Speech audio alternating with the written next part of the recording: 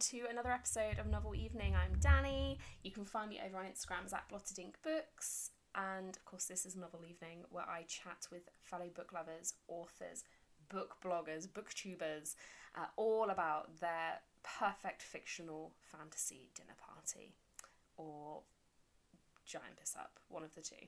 But for this episode, I am joined by Finbar Hawkins, who is the author of Witch. I gave it 5 stars when I read it last year. I read it in the autumn. It's when it's meant to be read, I'm just going to say now. The ultimate cozy read with their magic and sisterhood. And his newest book, Stone, is out in September and is a continuation of themes from Witch. It's not a direct sequel, but it does feature some of the magic of Witch. And I'm super, super excited to chat with him all about Witch, all about Stone, and delve into his novel evening. So hello to Finbar. Hello. Hi, Danny. How you doing? I'm good. How are you? How's your weekend been? It's been good. Not enjoying the heat wave, but kind of bits and pieces. Trying to relax, but also, a bit of writing here and there, and that kind of stuff. So yeah, and try not to garden too much, basically. Oh, I try not to garden at all if I can help it. That's my least favourite of all of the jobs. Just lawn, that's all I have. Yeah. But I'm glad. I would like to hear you're doing some writing, so maybe we'll touch on that in a little bit. Yeah. Because I've noticed that. So obviously you're here to talk firstly about your book, Witch. Mm-hmm. I loved it. Thank you. I 5-starred it. I think I read it last year. Uh-huh. And it was a really beautiful story. And for me, I felt that it was a real sort of ode to nature and to the world we live in. And obviously it was a little witchy, a little witchcraft, which we love. Yeah. Tell us a little bit, for anyone who hasn't read Witch, tell us a little bit about that story. Yeah, sure. So Witch tells the story of Evie, Evelyn of the Birds, and she's about 15. She has a younger sister, Dill, who's 9. And they witness the murder of their mother by witch hunters right at the very beginning of the tale. And this steals Evie into just wanting revenge on these witch hunters, but also she's promised her mother, she's sworn oath to mother to look after Dill, and those things in her mind become kind of at odds with each other. So she sets off on this journey. And yeah, not giving too many spoilers, but obviously there's a kind of she meets people along the way, and there's all sorts of stuff that goes on. There's a trial that takes place, and yes, about journey about whether she gets her comeuppance, but it's also about Evie, who's resistant to her witching way, and about finding herself, really finding her magical self in that, and how about her relationship with her sister is also the heart of the book. It's beautiful. It's a really lovely story about sisterhood, about family, and I loved the magic in it as well. It was a real sort of earthy magic. Yeah, and I think that was the thing for me when Witch sort of evolved, which came about when I was on the Bath Spa MA for writing for young people a few years back, and it came out of an exercise. We were trying different things. Different voices, different age groups, things like that. But that particular week, Steve Voke, as our tutor, just gave us the kind of prompt to write something with an historical setting. And there's nothing like a deadline. So you're kind of off walking the dog and thinking, what am I going to write about? And my mum, probably witchy in her way as well, had always nagged me about, I think you should look at the Pendle Witch trials. You should look at that, what happened there. And I thought, okay, that's interesting. I'm drawn to that anyway, just in terms of my interests about, folklore and supernatural and things like that. So that got my mind going. But I wanted to base it here where I live. I live in Wiltshire. Mm-hmm. And I started to think about, well, if you were a 15-year-old girl and you'd grown up in that witching way, in that environment, that's all you knew. And then something cataclysmic suddenly happened like that, with witch hunters arriving and really kind of tearing your world apart. How would you deal with that? What would you do? And that literally is how her voice started to come to me. And I kind of had to get home very quickly to start getting that down. but I think particular to that as well, I knew from the get-go that I wanted her to, a witch in my mind draws her power from nature, from the natural world. So albeit she has this tension within her, she is infused with the charged by the land and by animals and everything else, and that really, it is part of her being, is part of how she sees the world, and is part of how she speaks as well. And it was very important for me that the book had a lyricism, so that you're kind of being bewitched by her voice, by the way that she talks and the way that she refers to the world, and that was a really important part of it, really.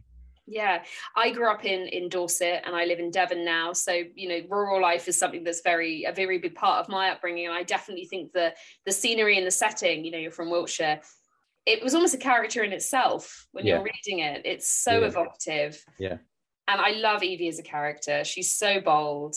And as someone who was a 15-year-old girl once upon a time, you definitely feel that. I think you wrote her beautifully. It's a wonderful story. Thank you. Well, I mean, it's also, these are the things that we're focusing on in terms of writing for young people that we were learning about in the course. And I've always been interested in children's literature. I will always read it, in terms of kind of my dying day, that kind of stuff. I'll probably be, buried with a Ursula Le Guin book in my hand, all that kind of stuff. And it's about looking exactly as you're saying, looking into yourself in terms of the tensions that you had and frustrations you had at 15. You're still, for want of a better term, trapped with your family. You want to get on, you want to find your own life, you want to find yourself, you want to be doing things for yourself.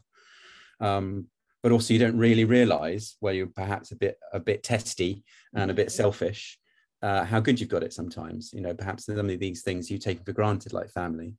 Oh, completely. You're on the cusp of being an adult, but you're still very much a child in a lot of ways. It's such a strange time. Yeah. I think you captured that beautifully. And your second novel, Stone, is out in September. Yes. Tell me about Stone. I feel like it's going to be a very different story. Yes, it is. It is connected. It's kind of a left-hand turn sequel in a sense. It's a standalone, but it is connected to Witch. So there's a stone in Witch. There is a scrying stone that's a very important kind of magical object, which is central to the story. And the stone of the eponymous book, Stone, is the same item. And it's about how a boy in it's a modern day setting, present day setting, how he's mourning. So this is Sam, who's the main character. He's mourning the death of his father, who was killed in Afghanistan in a bomb attack. So after his funeral, he goes up onto the hills. He takes the dog out, and he's just consumed with grief. And he finds, or perhaps in some way it finds him, the stone. Wow. And then that sets off a whole chain of events in terms of how he's dealing with his grief. And I look at that a lot, how he's dealing with his younger sister and his mother, because they're all bouncing off each other and they're all dealing with what's happened in their own way. But also he's having his supernatural occurrences that are brought about by the stone, and the journey that he goes on in terms of how he navigates the loss of his father and what he's going to do about that. He meets very early on a girl that has just arrived in the village, because they're all kind of barracks families in that sense. So there's a lot of kind of where they may have been served a tour somewhere else.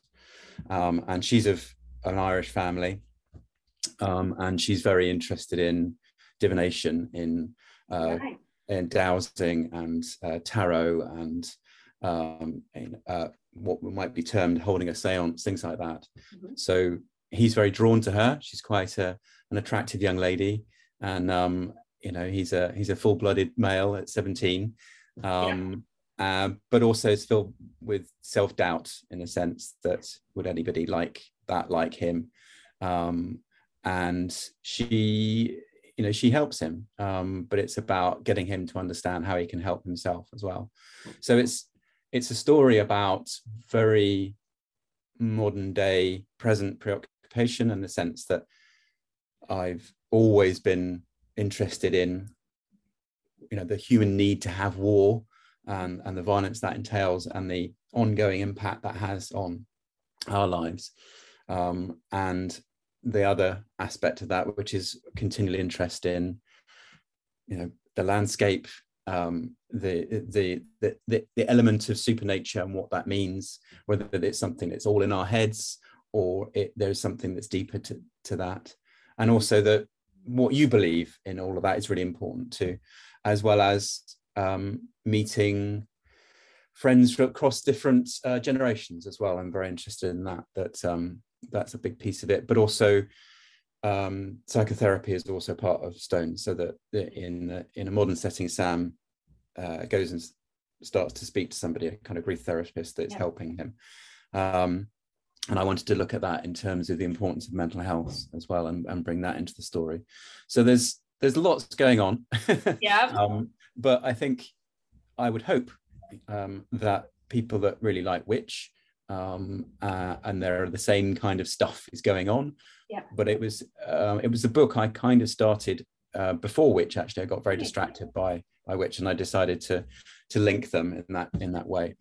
So it was good to kind of it was literally sat in this desk collecting dust for a bit. So at least I had a kind of first half of it, and I wanted to go back and explore those things from a male voice as well, where Witch is a female. It's a very female strong novel. And you say that the themes of the two, you've got grief throughout, you've got the kind of magic, you've got kind of developing relationships. Is it slightly different to write a modern novel in comparison to writing something that is set historically? Is the kind of process very much the same, or is it slightly different? I think by virtue of the main characters and digging into them, they're quite distinct personalities. But perhaps also the similarities, they're quite tricksy as well. It's always an interesting thing, trying to want to make a character compelling, and ultimately for you to bond with them, right, to like them. But people are complex, they're a mixed bag of things. So Evie goes through that stage, and so does Sam. Sometimes he's quite difficult to kind of get on with. But it was important for me to, and the particular, I think, to Stone, which is distinct from Witch, that I wanted the reader to kind of see him through other characters' eyes, through his younger sister Beth. So even though it's told from his point of view, he's not necessarily an unreliable narrator, but that you can empathize with what his family are going through. And he meets another character through therapy called Bill, who's an much older man. He's and he's going to therapy. They literally bump into each other in the waiting room, and Bill kind of is another friend he meets along the way. So and obviously Una, and I wanted that to be the kind of the path, in that sense, that there's a quite a number of characters that are all there to help him, frankly, to get him to wake up, and that's what it's about. It's kind and of also you're writing teenagers are complex creatures, aren't they? I know from experience, it's a lot of high emotion, sometimes very little rationalization. Very heavy. A lot of that. It's a complex time. And you mentioned very briefly that you've been doing some writing. Can you tell us perhaps what's next that you're working on? Yes, so it's very, very, very, very early days. So but now that Stone, all the last bits and pieces, because it's coming out beginning of September, folks. It's not long. It's not long. So, and as you can imagine, there's all sorts of stuff that go, just the ongoing editing, and I had ideas percolating anyway, but I didn't actually kind of crack my knuckles and get down to start writing anything fresh until very recently, like literally in the last few weeks. All I can say at the moment is that I know it's a ghost story. Ooh. Well, that's the noise you make. That's the noise ghosts make. I love a ghost story. And do you know what? I will say, with Witch, I haven't read Stone yet, obviously. which was very much for me an autumnal read. It Yeah. was a cozy, curling up on the sofa kind of read. Yeah. I kind of feel similar with Stone. So I feel like you've got a little overarching theme here, that these books are Yeah. to be enjoyed with a fire if you are lucky enough to have Definitely. one, or a Definitely. radiator if you don't, Yeah. a blanket and some Yeah. candles. I'm getting those vibes from your writing. I think it's my favorite time of the year. I think it's kind of, write what people say writers always write the same book, right? In that sense. And I think there's a lot of truth in that. I'm drawn to the same kind of things, and there's something. Stone is set very importantly coming in the weeks running up to Halloween, Right. and there's an important reason for that runs through the book. Sorry, I'm just telling. And Don't worry. And it's so yes, I think the ghost story is that certainly it's got the same kind of preoccupations in terms of me wanting to give the reader a bit of a chill, maybe have to draw in the blankets a bit tight, to put another log on the fire, that kind of stuff. And that's probably, I think there's a lot of truth in that. It's probably when I'm happiest reading. We're taking a book to the pub, with the dog, and just settling in for a bit. And it's kind of, I think that's an important aspect of the immersion that you have with a book. So yeah, I hadn't considered that at all, Danny, but I think that's very true.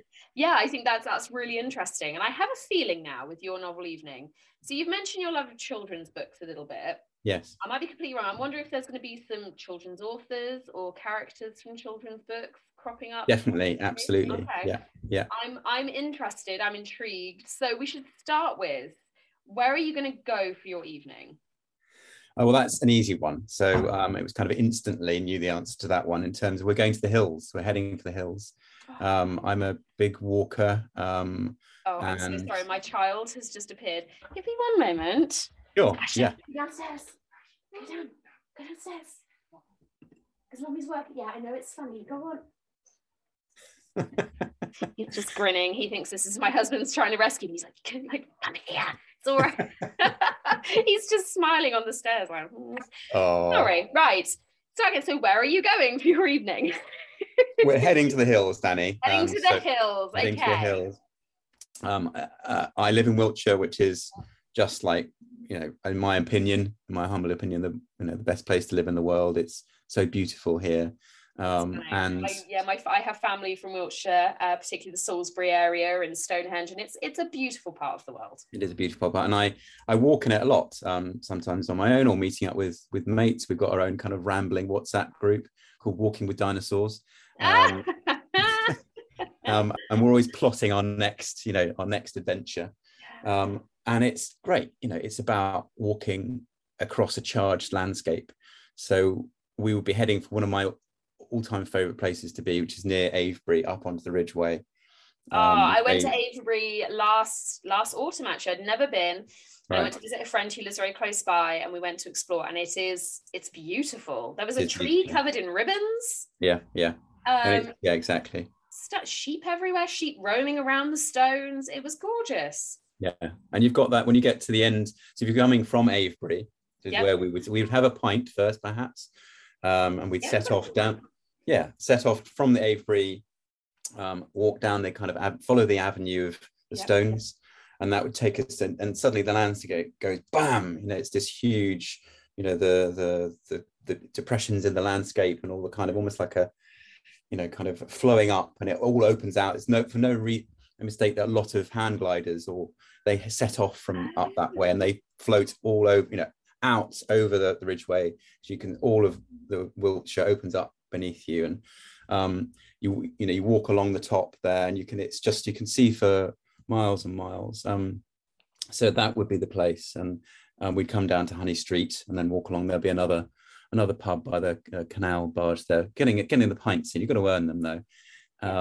So that would be the place. I think always in my imagination I go there. And similarly, Stone is set in a similar kind of landscape over near one of my favorite places, the White Horse at Uffington. So it's a bit further. You've got to get driving more towards kind of Oxford direction.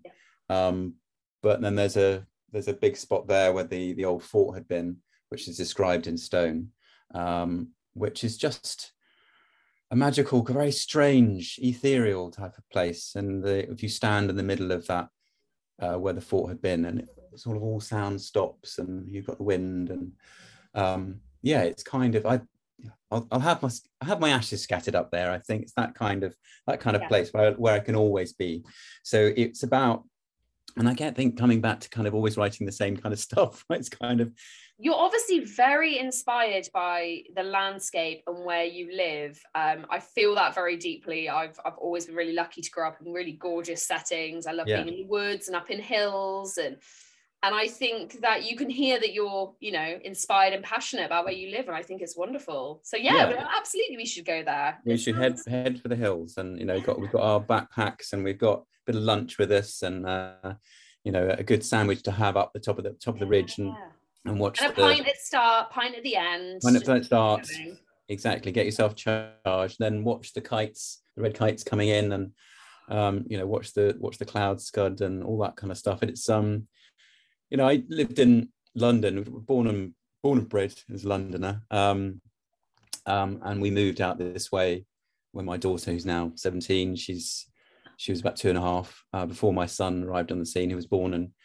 in Chippenham. He's a Chippenham lad. And there's always a bit of trepidation because you know, it's like, didn't really know anybody here, but we knew that Box had lots of families, and there's a kind of tenuous connection with our neighbours through my brother-in-law and stuff. So, but it is a bit of a jump, you know. You kind of like, and I remember the kind of day we moved, thinking, God, we've made a terrible mistake. What on earth are we doing? Because it's not the best time you move into an empty house, right? It all looks a bit like, oh, it's a bit depressing.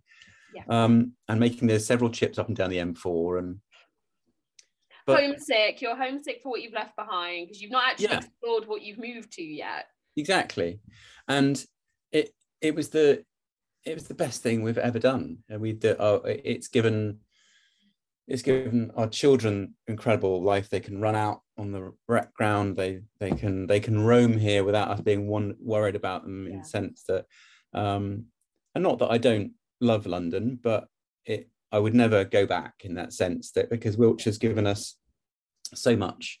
And yes, it is all about being in this incredible landscape, which has then, as I found, you know, the weirdness of finding the Bath Spa I make, which is taught like literally 5 minutes drive from here at Corsham Court. Finding other like minds, like Chris Vick, who lives in Box as well, is a great friend, and he'd also done the course, so it was kind of through him I found it. So all these kind of incredible, wonderful connections, which I do believe is part of the kind of magic of the place, and that of course then how it's infused my writing. So absolutely. It's all, I think until someone has lived rurally, I have lots of friends all over the country now, thanks to Bookstagram. A lot of them live in cities. They love city living. I'm a bit of a country mouse. I have to say, whenever I go to a big city, I'm always on, it's like, oh, it's very loud. Yeah. But until you've lived somewhere very rural, I think you don't necessarily appreciate the magic of being somewhere like that. Just having it on your doorstep, we're very lucky to have green and sea and have all that close to hand. And, you know, we have buzzards over our garden sometimes, bats at night. And I think you don't appreciate it. And I love a bit of rambling. I don't do as much of it now, but rambling is good. Rucksacks and rations. Yeah, you've always got a pocket of Murray mints to keep you going. Yeah. Okay, so we're going to get our rucksacks on and we're going to go for a bit of a hike. Who's the first person you're going to bring with us? Again, that's an easy one, kind of like top of the list. It's Ursula Le Guin. May she rest in peace. You know, I mean, I somebody that I reread, and the particular Wizard of Earthsea, which is her classic, and then the continuing books of Earthsea. But the Wizard of Earthsea is such a stunning book, and one that I read first when I was about 10, I think 10 or 11. Wow. And completely blew me away then. And I reread it quite a lot, probably read it every couple of years. And then sequel Tombs of Atuan, which I reread recently. We were coming up from holiday somewhere, and I was just in buckets of tears in this flight. You know, my wife, we had the kids, who was looking over at me and going, "What's wrong with you?" Oh God, why is Dad crying? Yeah, exactly.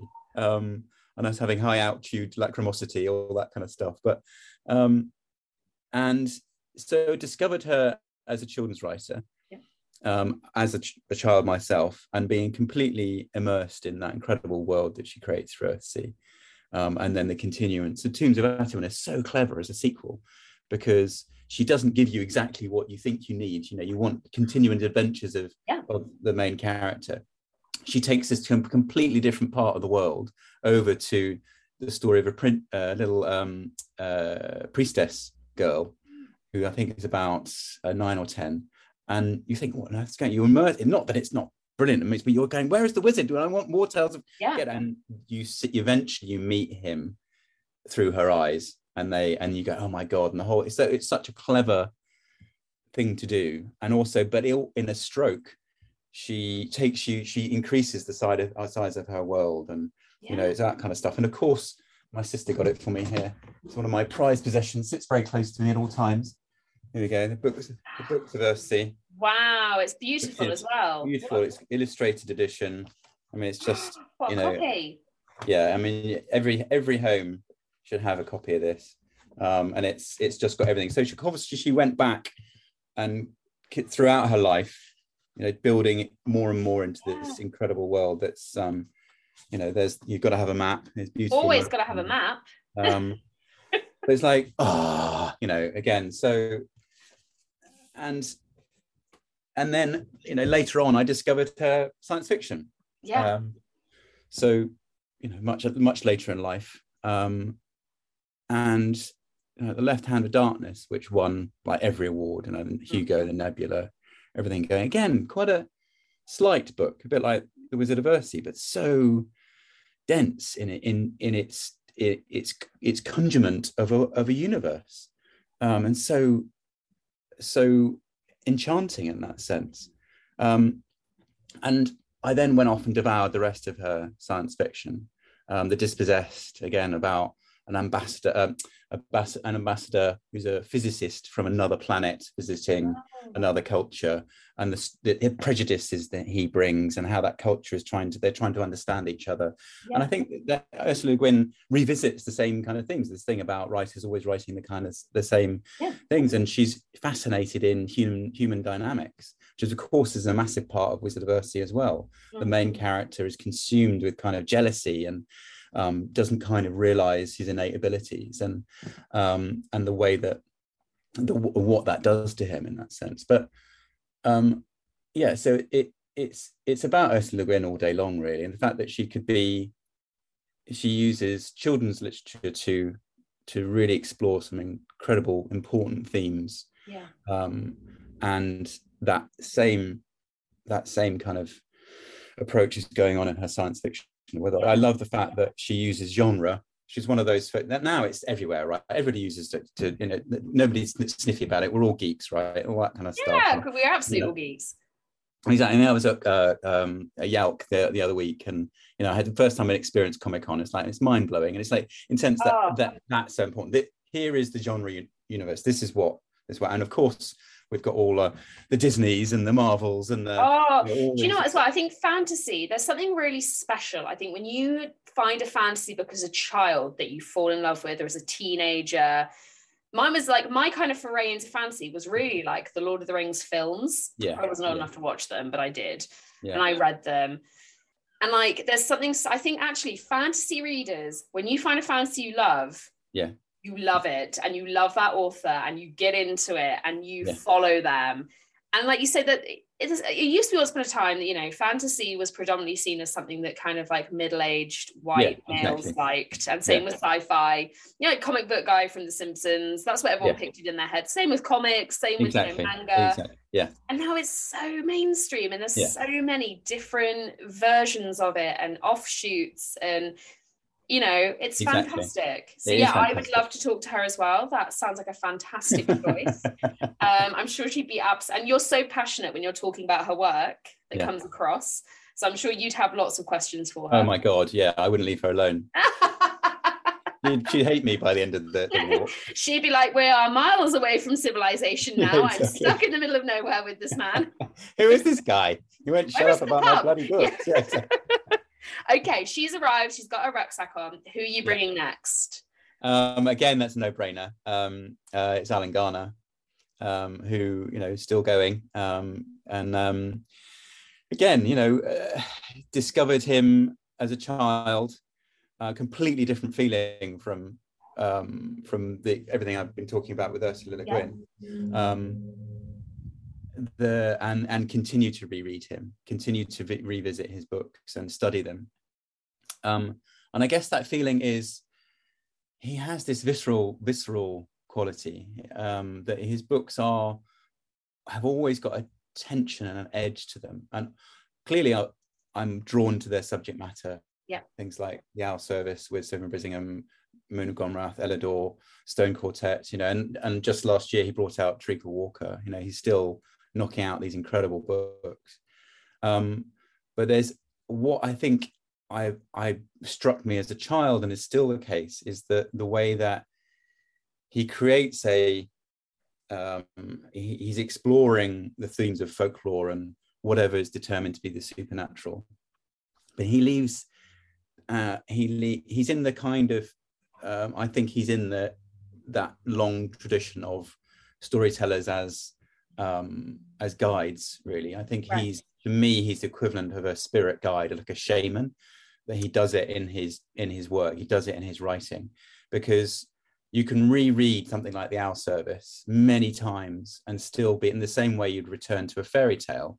Right. Like fairy tales are encoding us, right, in a way, with messages, and you know the importance of that. When fairy tales first emerged, you know, they weren't the kind of, you know, that the Grimm brothers they fought each other really about, one wanted to take it much more kind of soften it and commercialize it, and the other was like, no, you know, there's also a really good book about that. Sorry, I'm emptying my shelves. Probably this book, which is called The Complete First Edition Original Folk and Fairy Tales of the Brothers Grimm. So it looks at the different editions of the fairy tales and compares them, and things that were kind of evolved. Some of them were very dark when they first. Some of them were very dark, yeah. And I think Disney has played a big part in sanitizing a lot of fairy stories for the big screen. I know with Cinderella there was some foot cutting, wasn't there? And there was some, you know, there was a lot bleaker, I think. But it's interesting they had different ideas as they were writing. Yes, it's interesting, and I think one brother kind of eventually won over, because the kind of Grimm's fairy tales that we know now. But and the other thing I've got, Italo Calvino's collected all the folk tales, and they're amazing. I mean, but again, because they have this visceral quality to them, they have an edge. Yeah. And to go back to Garner, I think that for me, he is that kind of storyteller. He's kind of, he's shaman-like. And there's something, you go into his books and you come out slightly changed. He does something to you by virtue of his writing. And The Owl Service and they did a particularly good BBC adaptation of it in the 70s. Really? It's well worth checking out, because they managed to capture that kind of golden age of Children's Film Foundation, and a lot of great stuff was made. And they get that tone of weirdness in there, of almost a spell being cast, but you can never quite see the edges of it. Almost, if you look at something, as soon as you look at something or look at a spirit, might be the edge of it goes, right? And there's something about quantum science in that as well. We don't really understand this mad thing that the kind of the originating proof of there's something out there we don't understand, but kind of the lie experiment, right? As soon as you look at it, it changes its quality. If you look away, even if you monitor it, it knows that it's being monitored. So for me, that's also the kind of that's kind of the sense of I think what Garner's doing, right? I think that's what he's describing. That's the kind of place that he's navigating. And I like he talked about The Owl Service, the foreword of it's really interesting, because he talks about he needs time to find the story. He doesn't just go, he needs the story almost kind of to the story spirit to find him too. And he had something percolating in his brain that he wanted to have a modern retelling of a piece of folklore which is being repeated. And he couldn't find the catch for it. And he knew that's what he wanted to do, but it was in his brain for so long, till one day he found this owl that had this dinner service that had an owl design on it all the way around the edges. And that was the lightning moment. because and it's so strange that you have to kind of read the book. It makes complete sense in the logic of the book, but at the same time, there are these important gaps that are being left for your imagination. And like I think you say imagination, these people having these imaginations is just I'm quite an imaginative person, but it's wild some bit, like it's mad. And again, I think that's fantasy. Some of these worlds and these places and these characters and magics that are being made are just so wild, and my brain can't compute. Exactly. But you know you want to hang out with them, right? Because you want to be immersed in the spell. Also, can you imagine them in Avebury and like space? Yeah, definitely. Beautiful. Well, it's Alderley Edge is where there's a really great, you must find it on YouTube. There was again made in the 70s. Alan Garner had already become like, you know, a massive hero, but he had that run of important books, Moon of Gomrath, LA Door, Out Service, and all these kids, we're all devouring them and being changed by him, right? Yeah. The documentary is fascinating because he's pretty young in it. He's got his young kids.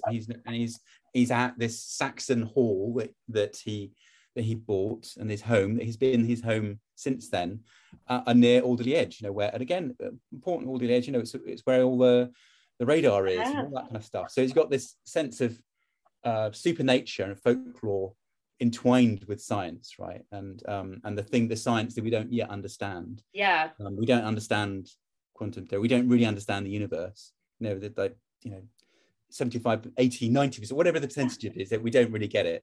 And now we're in an exciting time with the James Webb Telescope out there. We're looking back. We've created a time machine. Is it going to find life? You know, it's all, what are the permutations of that? So it's, and he would be, Garner would, he's an Alderley Edge man. So he's done a fair bit of walking along ridgeways himself. So I don't have any problem with him. We might. I feel like maybe I'm going to need something stronger than beer to chat with him. Yeah, absolutely. I hope so. I think I'm going to need something that's going to unlock parts of my brain that are dormant. Just look to him. Yeah. We've got, so far, we've got our two have come. We're going to be having some deep conversations, I feel like. Have you got anyone else you're adding to the mix? Well, I've got two more. Two more? This is a nice number. Because you've got some characters, haven't you? Yeah, I've got well, it's no brainer. It would be Alice from Alice in Wonderland. If anyone is going to be able to fathom what's going on, it's Alice. Exactly. And Alice in Wonderland for me again is a book that I reread and continually fascinated by it, the strangeness of it. And again, it's quite dark when you actually read Alice in Wonderland.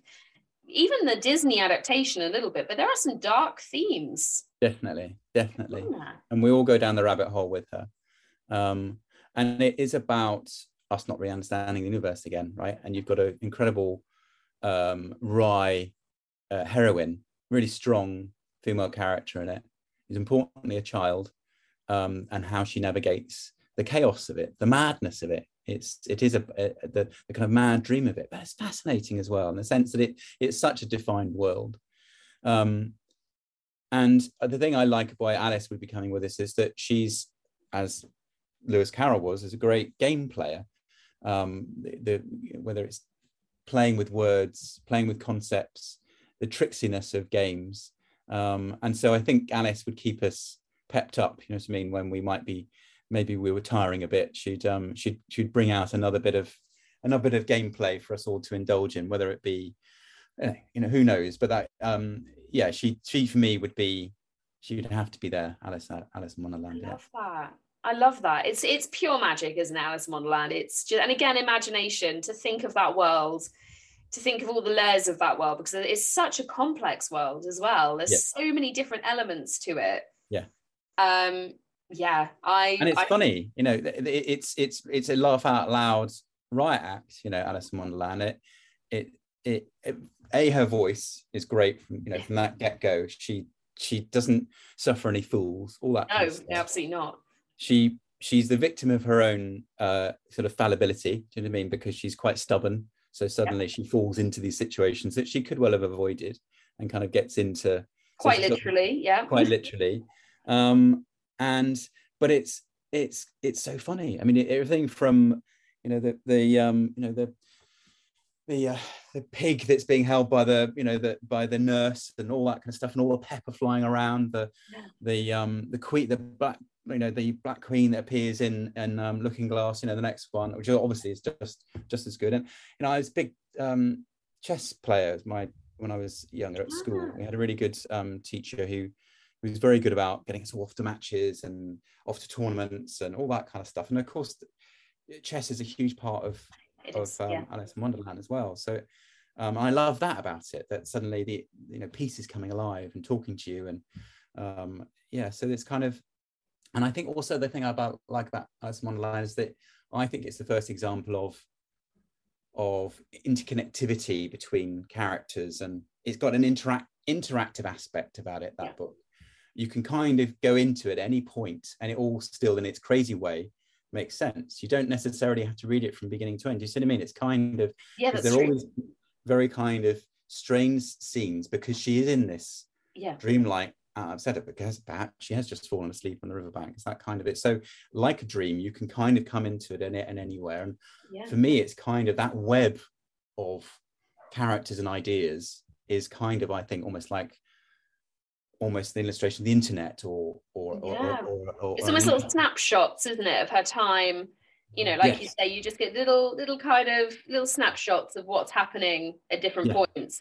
You could pick up the Mad Hatter's Tea Party and just read that as one kind of little short story, and the Jabberwocky as another. And we suddenly spring out into these moments, right, which in the context of that world that Carol created, I mean, what a world. So I think for me, it's always struck me as about, it's got that kind of interactive aspect to it, kind of almost like a game itself, as if you're playing a console game. Like the Choose Your Own Adventure games. Which I loved. I did devour. I used to love Choose Your Own Adventure. Oh my God, it's like, when is the next one coming out? And we were all playing them on the school bus, and and then they eventually, you weren't losing your dice all the time because they included the dice on the page flip. And, I mean, my God, those books. And I had I had a very early version. I've still got them. It was a primary school, and it was the very early version of it. It was the illustrations with it was like a murder at a manor or something like that, and there was a space one as well, and you jumped to different points. I've got they're in here, this room somewhere in there. We had something similar, and you'd be like, turn to page 6 if you were going to get on the spaceship, or if you're going to go home, go back, go to the last page. And I love all that. And it has got a similar vibe going on. Okay. So you've got no pressure, but I've got pretty high hopes for your last guest now. Yes. Okay. Well, it's this guy. Oh, I have not heard of this guy. Yeah. So in fact, it's this book, this Padua Gilleen. That's the first one. The Call. Oh, and I hadn't heard of him. Book. Okay. Yeah. So if you've not read The Call, stop everything you're doing. In fact, stop this podcast right now. Go away and get this book, and give it to everybody. It's like, and I've been giving it to my students because I'm teaching at Bath Spa as well this past year, and I'm glad that I'm spreading the word for Padua Gilleen's incredible book. And he's a writer, lives in the southwest coast of Ireland, which was also one of my favorite places in the world. My parents actually live there, so that's another reason I should buy it. Yeah, exactly. So it's set in that context, sort of drawn to it. And they said it's set in a school, it's almost like a boarding school, but something has happened to Ireland. They're at war with the fairies, and the fairies are not these kind of nice little twee little characters. They are terrifying, and they have incredible as the powers. True Fae were in original fairy tales. Exactly. Fae were pretty hit at stealing children and leaving changelings in beds to be discovered, and they weren't great. No, they weren't great, and that's the theme of The Call. So this war that's going on, the fairies are trying to take back Ireland because, of course, they were deceived in the original folklore by man. I'm just writing this down as you're speaking. I'm going to add this in my Amazon basket because I'm like, it's got the Fae and it's set in Ireland. Oh, you would love this book. And so you've got, and what happens, the reason why it's called The Call is that at any point, and you don't know when it's going to happen, a child will be taken for 15 minutes from their world. They literally disappear and they appear in the fairy world where they're hunted by the fairies, and that lasts a day in the fairy world. And so at school, so what happens because of this war that's been occurring is that the Irish authorities are training their young people to become fighters, to become warriors, and in all sort of, fighting skills and being able to, their, cardiovascular system is always up and all that kind of stuff, because they just don't know when they're going to be taken. So you've got scenes in the call where you're following the main character, and who's called Nessa, and she's a great, again, in terms of strong female characters in literature. She's had I think it was polio as a young child, so she has walking sticks, and she has to have, they're in calipers, and you're upping the tension and upping the stakes. And at some point, because it intersperses each chapter with a chapter with one of the kids from their point of view when they're in the fairy world, right? So you've got the goodies and baddies in it. There's a bully at school. They're all kind of bouncing off each other. There's romance in there. There's all the things you'd want from me to appeal to young people, and all the stuff that they go through, the school setting.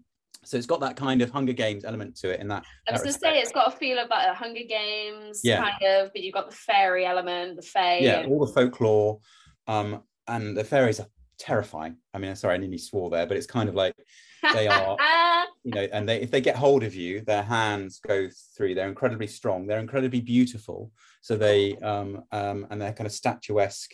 They're always smiling and laughing, and they can then twist you. Sometimes they send you back alive, but they've shaped you into an animal, or shaped your skin, or that kind of stuff, or put a hole through you, things like that. So it has this incredible tone to it, these nightmarish, this world that he's created, these kind of nightmarish visions, and but at some point that Nessa is going to be called. So it's got an absolute drive through the book in terms of, you read it like this. You're completely immersed in it, but the kind of, it gets hold of you in that respect, and how is she going to deal with that? Because of course that's going to happen.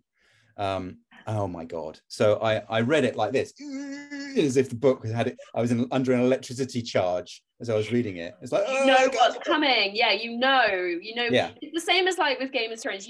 Something absolutely hideous is going to happen, because it always does, and you're reading and just waiting for that moment that someone's going to die or something hideous is going to happen, but you can't stop reading. Yeah, it's totally that. So it's one of those books that I just it reminded me of when Arcade Fire's first album came out, and David Bowie was such a fan. And only Bowie would do something like this. He bought up stacks and stacks of the album, and any event he'd have them in his pockets, and he'd just hand out the album to people. Oh my God, I did not know that. He sang with them at some point. And so there's a great version of him doing singing Arcade Fire's songs, and I feel like that with this book, that that if I had the financial, if I had Bowie's wherewithal, I would just buy up stacks of this book and just be handing them out complete straight every time I leave the house, and go, have you read The Call by Padre Galin? If you're not, then you should read it, and tell everybody else that they should read it. Well, it's in my Amazon basket now. I shall go to Waterstones to buy it, but so I've saved it. I will not forget. I will get a copy. I will read it, because you've sold it. I've drunk the Kool-Aid now. I'm going to join the cult, basically. No, please do. This sounds like the perfect stroll and walk and ramble for fantasy lovers. We can just listen to them all talk. Absolutely, my goodness. We can get some tips, get some ideas. Probably write a story about this gathering, because it's magical. My question is, do you have anyone you don't want to show up? Is there anyone who's like banned from the guest list? Again, I guess no brainer. It is anybody to do with the Tory party. This is a recurring theme. Every time I do this, people are like, I know I could say like Voldemort or Miss Trunchbull, but actually Tories. It's Tories, and and they're doing it to us again with the this terrible voting for whether it's going to be Liz Truss or Rishi Sunak, and it's basically like the film Sophie's Choice, but hideous options. Yeah, exactly. Worse or worserer. Yeah, which And one do which you want least? You know? Liz Truss, I think. Ah. But I don't. It's so upsetting. It's kind of. I mean, that's what I on Twitter. I'm either retweeting, supporting my mates, my writer mates, and Yes. any books that are coming out, or I'm having a go at the Tories. I mean, that's for me is what Twitter's about at the That's what moment. Twitter is for. Yeah, Yeah, that's its main function. it's I that don't blame echo you at chamber. all. You are not the first person to come on this podcast and have a blanket no Tory ban. I'm not mad about it. I agree. Yeah, They're not welcome on this lovely ramble no, through not at the all. Wiltshire Not anywhere near countryside. them. Yeah, and while we're about that, throw in Donald Trump, Vladimir Putin, and Xi Jinping of China, who. Yeah, I'm not sure any of them do walking anyway. No, they don't. No, They don't walk, do they? Just trying to take over democracy and bombing people, basically. So we're living in really tumultuous times. Yeah. And everything is being affected by the shallow selfishness of these individuals. Yes. The reason why we've got climate change crisis is related to these people, basically, and and the reason why there is crisis on many different fronts is the selfishness of this, and the reason why nationalism is going through the roof, the reason why the far right are coming back in Italy, for God's sake, is it's all related to this kind of protectionism and autocracy and power. And it's like, when do we ever, at some point, as a civilization, obviously it's a big part of me talking about this. Yeah. Do we ever learn from our mistakes as human beings? Do we ever learn from the do we ever learn shit do? Do we ever look back and go, oh, do you know what, that didn't work the first time? No, exactly. And they're taking us down the tubes. It's, I don't want these people, they should not be in charge. So at what point do we ascend? Are the aliens out there watching us going, right, they fucked it, they're about to explode, the planet's going down the tubes, we can't when get do we step in, guys? When do we stop things? I know you're a parent the same as me. And my greatest hope, looking at my children, is I hope to God that we are raising children that are more open-minded, that are more educated and considered with politics and global warming and tolerance, and will be the generation that will make real change. And I hear children talking about things now that I certainly was never taught about in schools as a child. You never talked about global warming or politics as a kid. My little girl, she's 5, she's like, who's our next prime minister going to be? I mean, I think I hope that our children will be the ones that will, they will change when all the really crusty old people have gone. Yes, I totally agree with you. And with my kids, they're certainly only going to be Tory voters. I can tell you that much. No, absolutely not. Absolutely not. I think that's all we can hope, is that this generation that is coming, the teenagers now are so eloquent in their thoughts and their passions and their feelings. Absolutely. In a way we certainly were not. I don't know about yourself, your generation's teenagers. Yeah, no, totally. I totally agree with that.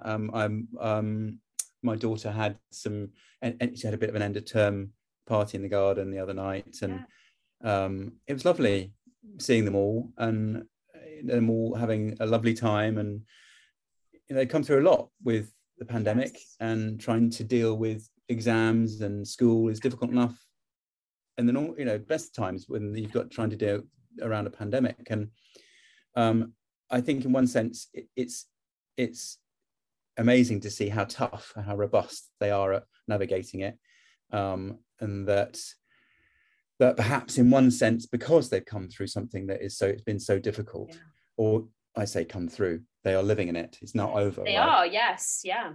That it's giving them the tools in one sense, perhaps to politically as well, about the decisions they're going to make and what kind of world they want.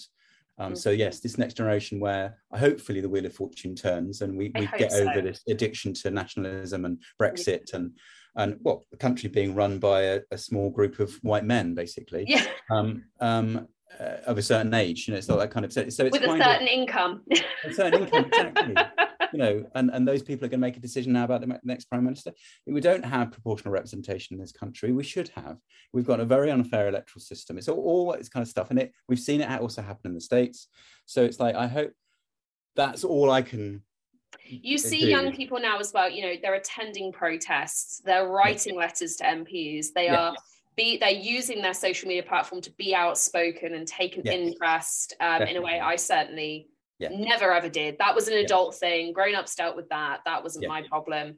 And as you say, perhaps the bright side of the pandemic is, like you say, it's given them the tools to say, actually, no, there were decisions made we're not happy with, and we can take a stand. Absolutely. Let's hope.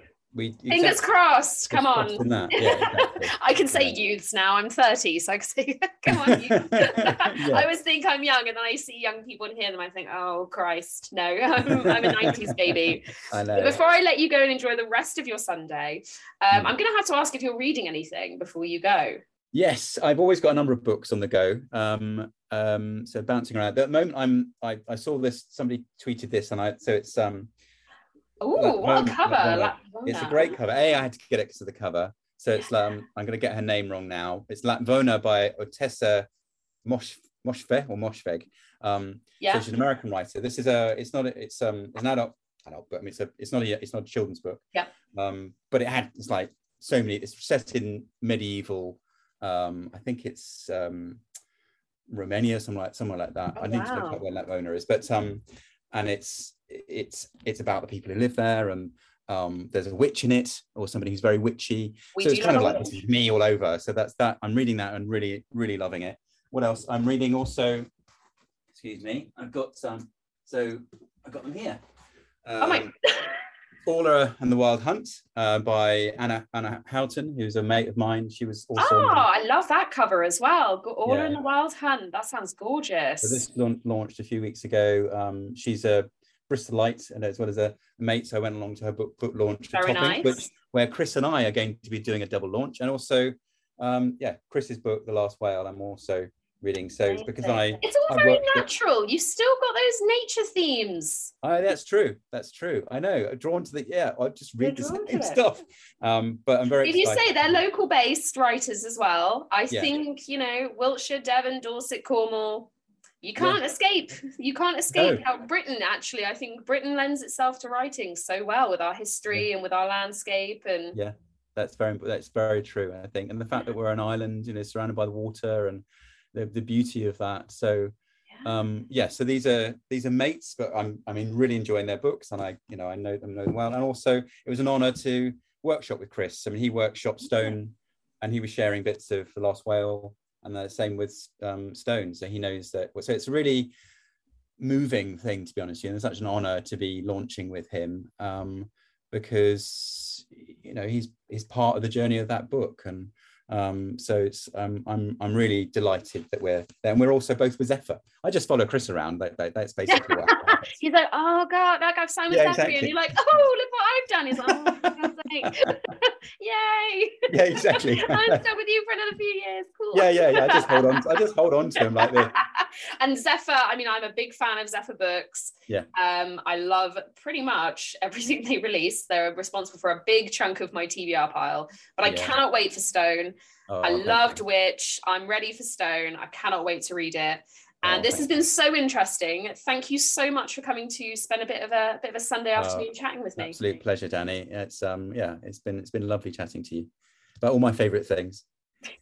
Mary redeemed a $50,000 cash prize playing Chumba Casino online. I was only playing for fun, so winning was a dream come true. Chumba Casino is America's favorite free online social casino. You too could have the chance to win life-changing cash prizes. Absolutely anybody could be like Mary. Be like Mary. Log on to ChumbaCasino.com and play for free now. No purchase necessary. Void where prohibited by law. 18 plus terms and conditions apply. See website for details. The voice in the preceding commercial was not the actual voice of the winner.